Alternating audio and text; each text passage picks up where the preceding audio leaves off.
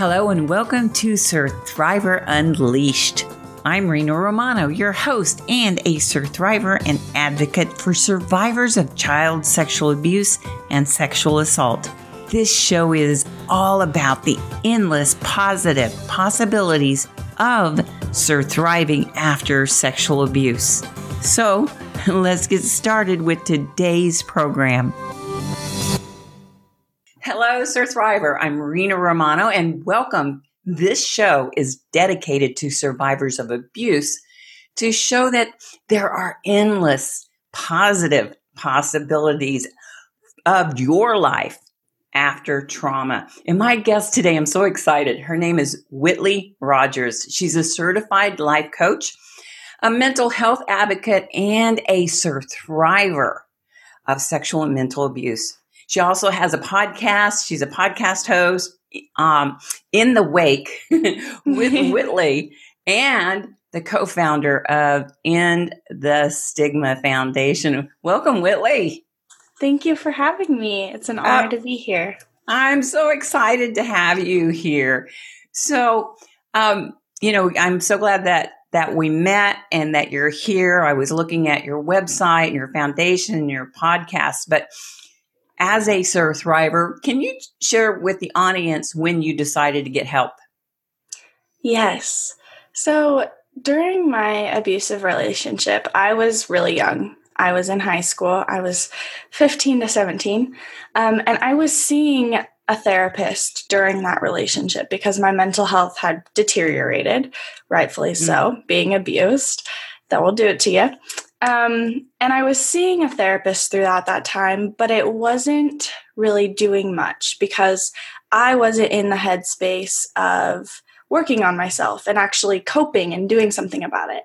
I was always looking for external sources to almost fix me or save me, whether that was my abusive ex or my parents or my therapist.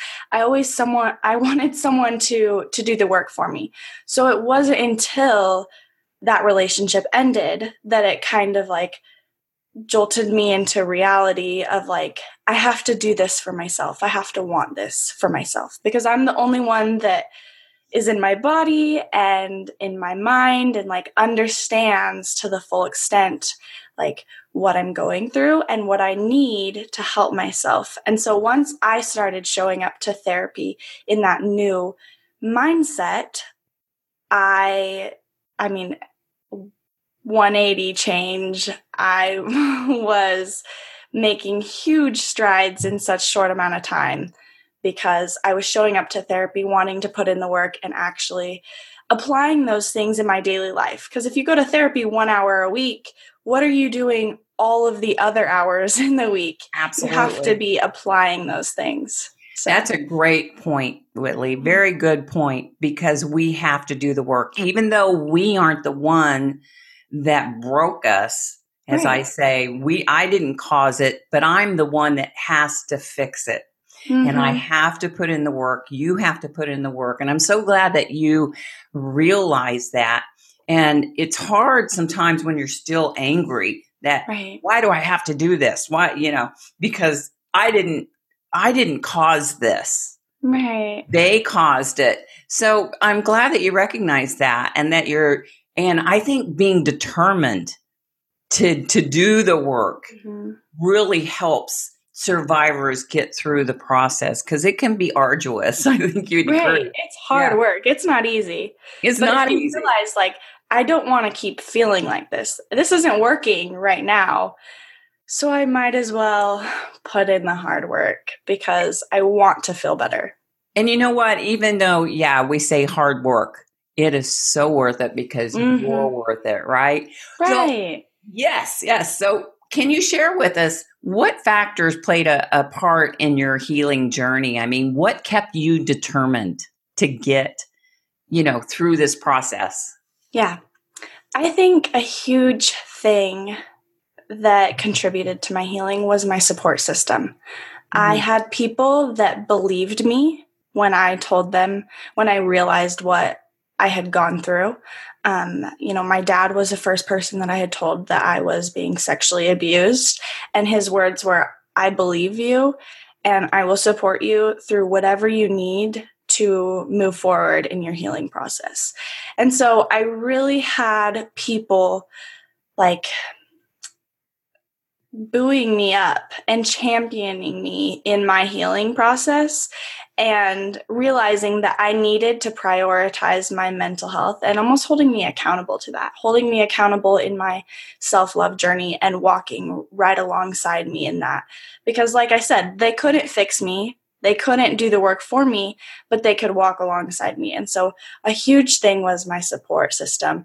And I found like online communities of other survivors, and that was really validating to share my story with them, but then also hear their stories of like, oh my gosh, I'm not alone. I'm not crazy. This is real. These things happen. And I'm not, dumb.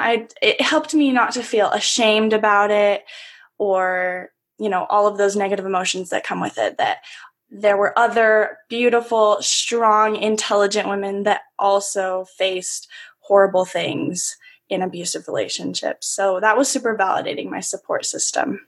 And that's good. That's good to know because I'm seeing a lot of comments on my TEDx talk on YouTube where a lot of survivors don't have the support that you and I had. Because when I went to my mother and my other family members, they believed me. And unfortunately, as I said in my TEDx talk too, a lot of people don't have that support.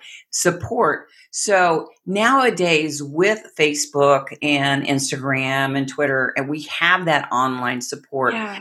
So wouldn't you, if they don't have that support, keep finding someone who will, right? Leave them in the past and find someone who will. So how has that support helped you heal? So like I said, I think it was super validating to be believed and then also to hear other stories. And I think it was also empowering it gave me hope seeing other survivors that were farther along in their healing process, or they were years down the road from when their trauma happened. And I could see, the huge strides that they were making and how happy they were, or that they were in healthy relationships now and that they had found that love and someone, despite the trauma they had gone through, loved them anyway and supported them. And that just gave me so much hope that like, I will be loved again. Like I'm not damaged goods. I'm not broken. I am worthy of love. I am good enough. So I think it was just validating, empowering, and then also gave me hope. I'm so glad to hear that. Yeah, because I think that we can give others hope. And even if they don't have an immediate support system, go find those support systems on Facebook or Instagram because they are there. Right. So I'm so glad to hear that. Yeah, because even though it is work, it's worth the work because you, the thriver, are worth the work. So I know that you're doing a podcast. Tell us a little bit more about your podcast. And do you interview people or are you just talking about your story on the podcast? So initially, I started my podcast to be able to share my story because I had this super powerful moment where I just felt overwhelming amounts of peace and clarity that the reason I survived this relationship and survived my suicide attempts and all of that trauma was so that I could live to share my story and to help others and to speak up. And that was an amazing, life-changing moment. And I was like, I can't stay silent. I can't move forward in my life and pretend like this didn't happen because it forever changed me and it's going to affect me for the rest of my life. So I initially started my podcast In the Wake with Whytli. And in the wake means the result of something occurring. So I started it as a result of my story and everything I'd gone through. So I first started just sharing my own story and my insights and my healing, but I it's kind of evolved over the past 2 years, and I now interview other survivors and talk about their stories and their healing process. And yeah, it's amazing. I love it. That's wonderful, Whytli. And that's why I decided to interview survivors too, to have them on here, because I want to show survivors the endless positive possibilities of their potential after trauma, because we all have a story. Our details may differ, but the struggle is real and what we've gone through. But the hope is real too. And so I'm glad that you brought that up as well. So your podcast, you also have a foundation? Yes. Tell us and about the stigma. Yes. Because I was being mentally abused alongside the sexual abuse. And that's when my anxiety and depression really manifested, was in that relationship. And I was struggling so much with my mental health. And I still have to cope with my anxiety and depression, even outside of that relationship.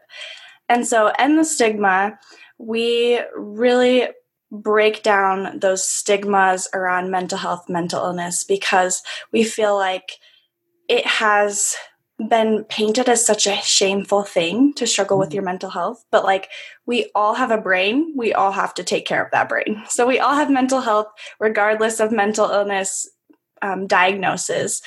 And so, yeah, just giving the vocabulary to talk about those things, the awareness. We also share #NoFilter stories, where people through either video or letter are sharing their story, taking off that filter of social media, because we usually just share the highlight reels. And then when you're struggling, that can be really hard to scroll through that and then comparing yourself to that. So the #NoFilter stories are just taking off that mask and showing the real raw struggle, and also, again, validating and giving hope. So, I like that, taking off the filter. So yeah, because with Instagram and Facebook and Twitter is kind of weird, but but Facebook and Instagram, I think, was where most of our audience is. And you can see that people only post the good stuff. And I know that I do that too. And I'm going to start being more real because I'm not happy every day. Right. I'm not happy in a good mood every day. It's just not realistic. It's not realistic. But when I find myself getting into a negative mode or into a negative state, I catch myself and I try to, all right, think about something good. Happy place. Where's your happy place? So what advice would you give to fellow survivors or thrivers if they start getting into victim mode again, or if they're having a negative day? What do you do to turn it around? I think looking at the bigger picture, like, let's say you live for, 80, 90 years, and you were in a relationship for 2 years, 5 years, 20 years. The big picture, that is not your entire life. That was only a small chunk of your life. And you have so much more to live for, and so much more that you could do, and thriving instead of just surviving over and over again. I just think that kind of realizing that this is a part of your story, but it's not the whole story. It doesn't define you. It, of course, will forever change you and may affect you for the rest of your life, but it doesn't have to be the end all be all. Oh, that's good to hear. Definitely good to hear. And yeah, I mean, I turned 64 years young this year. So, and I didn't get help until I was 34. And I think you're younger than that. You don't have to tell me your age if you want. But I think nowadays, because so many of us are coming out of the closet per se and sharing, we know that there is less stigma in being a survivor. And that's why I trademark the word survivor, because I'm not ashamed of my past. Right. Yeah. And we do not have to be ashamed. As I said in my talk, I grew tired of being ashamed of their crimes. Mm-hmm. We didn't do it, right? Right. So, yeah, and it's sad that it's like a self-imposed prison, Mm-hmm. when we're stuck in that shame. And to me, if we don't get help, get healed, and get happy, we're giving them that power. So Right. I'm so glad to see that you are rising above and thriving. So, what advice would you give to maybe fellow survivors on how to stay positive when they find themselves getting into a dark place? What do you do to switch that up?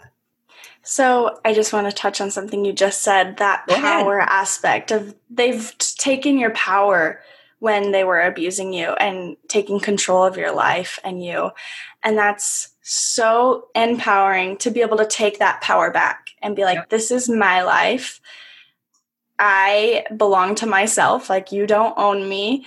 Right. And yeah, taking that power back to thrive instead of just surviving, it's just, That's empowering because a lot of us think we're stuck in that abuse and what we feel like they took our power and are happy. But I like to say it just went into hiding. Right. Because our happiness is still there. We just have to learn how to bring it back out. Yeah.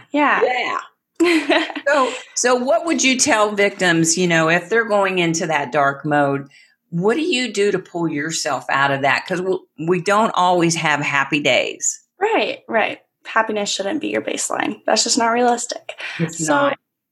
Something that's been super powerful in my own healing journey is music. Music is so powerful. I think musicians are so talented because they're able to encapture our emotions and our experiences and put them into words and song in a way that I could never explain how I'm feeling or what I'm going through. So I have so many different playlists like #MeToo or empowerment or self-love, and being able to listen to those songs and just turn it up, blast it, and feel it throughout my body, it just can change my mood in 2 minutes, a song. So I think music is super powerful. I also do journaling daily just to be able to process my emotions.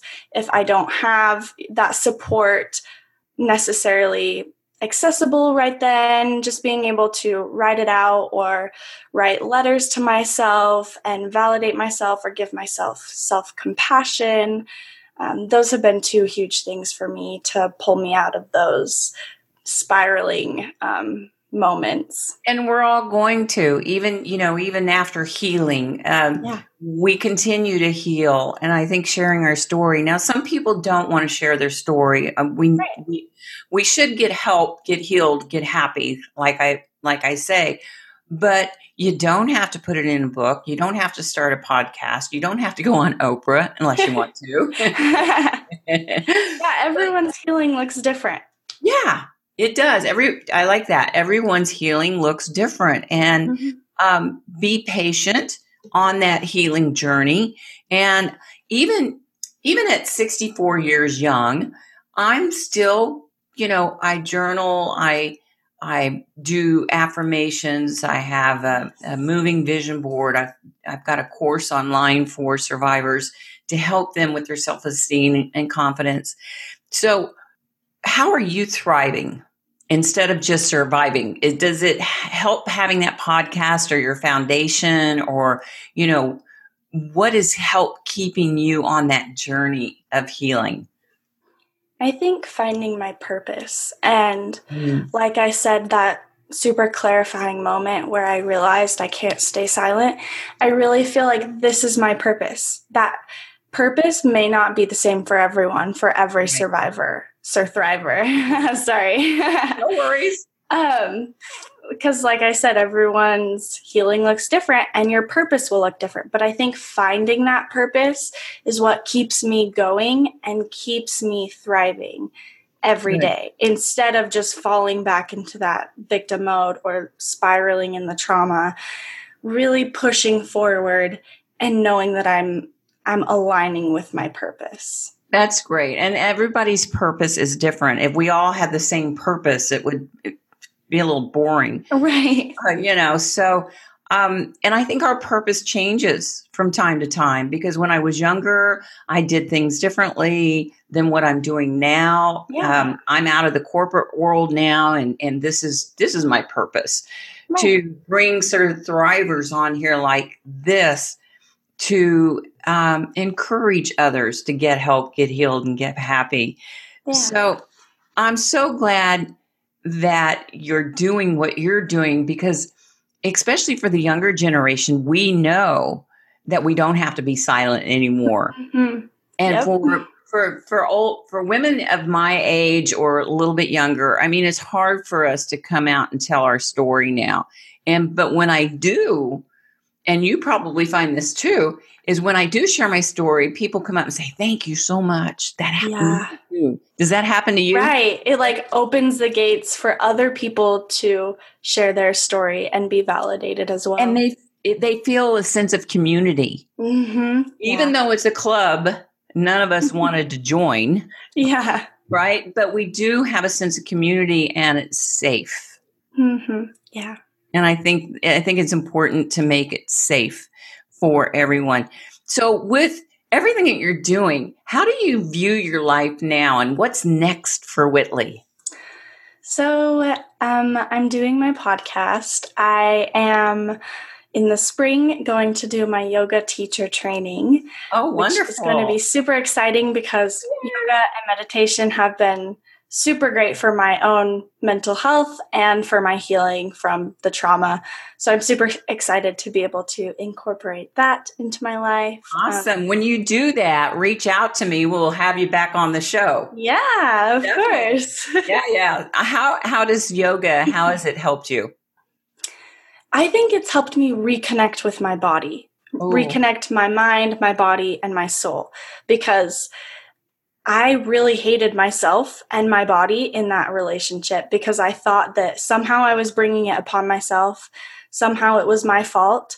Right. But through yoga, through meditation, being able to reconnect and learn to love my body again, despite the abuse it's gone through, it's been super healing. That's wonderful to hear. That's really good to hear. So I've done a little bit of yoga, and it really does connect you to the all three, the triangle, the mind, body, and soul. So we're all connected, because I felt very disconnected from my body, from my soul. Yeah. Until I really got help. And we are that triangle. So tell me, what's the name of your podcast again? In the Wake with Whytli. In the Wake with Whytli. Whytli, when did you start that? I started that in, was it 2018? February of 2018. So it's been almost, or no, I think it was 2019. I don't know. It's been almost 2 years.